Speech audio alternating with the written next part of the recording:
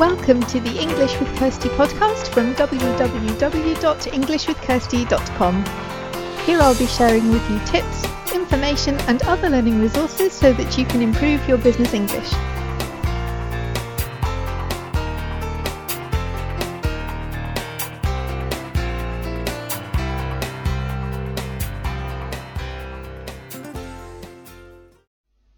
Hello everyone and welcome to episode 158 of the English with Kirsty podcast. And today I decided to go back to something I haven't done for a while, and that is to answer a question because I've done a lot recently about strategy, about language learning, tips, that kind of thing. But sometimes I'm asked questions by my students or people who are in the Facebook group or who come to the Facebook page or people who listen to the podcast. And sometimes I like to take a session to answer one of those questions if I think that it would help somebody else as well or some other people on the podcast. So today we're looking at one of the Wise Old Owl questions, and you'll recognize these episodes and blog posts because they have a picture of the owl on it. I just wanted to do something to make it easy for them to be spotted so that you know what they are. And these are the Wise Old Owl answers questions that people have about English, about grammar, about vocabulary. So if you have a question for the Wise Old Owl, then you can go to the show notes page, which is englishwithkirsty.com/podcast/episode 158. And I'll read that again because somebody did mention that I read links very quickly. So I'll do that again.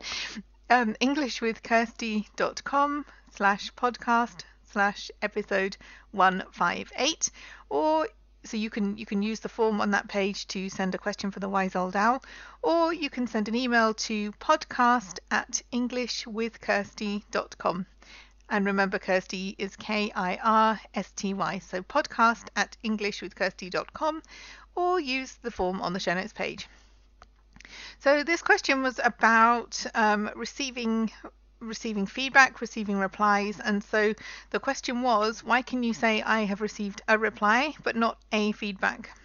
You can say an answer but not a feedback or an information. Why is that?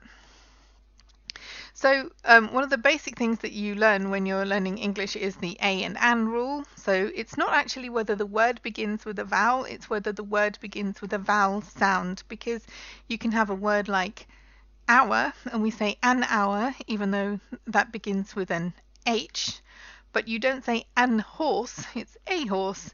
So both of these words begin with a H letter, but what's important is how the word sounds. So the word hour sounds like it begins with an O, and that's why it's an hour.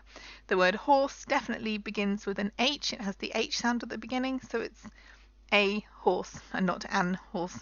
So for indefinite articles, which are these words like a and an, we know what we should put before them if we know what sound the word begins with. And also it's the word that comes directly after the a or an. So if you have dog, it's going to be a dog, but if you have an old dog, then we look at the sound at the beginning of the next word, which is old, and so it becomes an old dog, not a old dog. So that's, most people understand that, but the problem is that sometimes English treats nouns as uncountable nouns, whereas in other languages they are not, they are singular nouns, and that's something to watch out for. So we have words like information, that's uncountable. We can have lots of information, some information, not a lot of information, but we don't have an information. That's just not a thing that you can have. And you can have an information sheet, for example, and if you're looking at words like feedback, they behave the same. You can have some feedback, no feedback, lots of feedback, but you can't have a feedback. You can have a feedback form, that's fine. A feedback email is also fine, but some of these words that we have, they're already treated as plural and non-countable, so you can't say you received a feedback or you received a information. And similarly, because we treat them as plural, we don't add an S to them. So equally, you don't have informations. I often see translations of German texts that have been translated from German into English, and they say like for further informations, and that's not right because it's further information. It's already treated as plural, so we don't add this plural S. Same with feedbacks. We don't talk about feedbacks. We talk about feedback because it's already treated as plural. You don't need to add another S. So even when people understand these rules about indefinite articles and when you use a and an, you can still get caught out if you think a word is a singular noun and in English it isn't.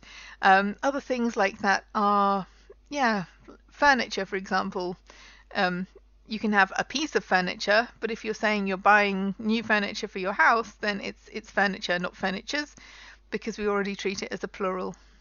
And pollution. We don't say there is a pollution. There is some pollution. There is a lot of pollution. But we don't treat these words like singular words because they're not countable. It's just furniture, pollution, feedback, and information. So this episode is a bit shorter. I will do some of these shorter episodes. I know some of the other ones have been a bit longer recently because I've been trying to go into more detail about a topic and a way of doing something. But I also want to still do some of these shorter ones because I think it's important to share information that people have asked me for if I think it will help other people. And so again, if you have a question for the Wise Old Owl, let me know by email by using the contact form.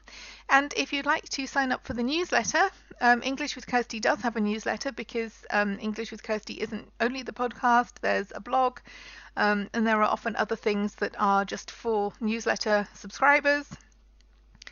So if you want to sign up for that, you can go to the show notes page that I told you about, which is englishwithkirsty.com/podcast/episode 158. Actually, the newsletter link is on all of the episodes, but this is 158. And it's also englishwithkirsty.com/tips. You can find the newsletter there as well. So I hope that's useful, and I hope you have a good week and have fun learning English.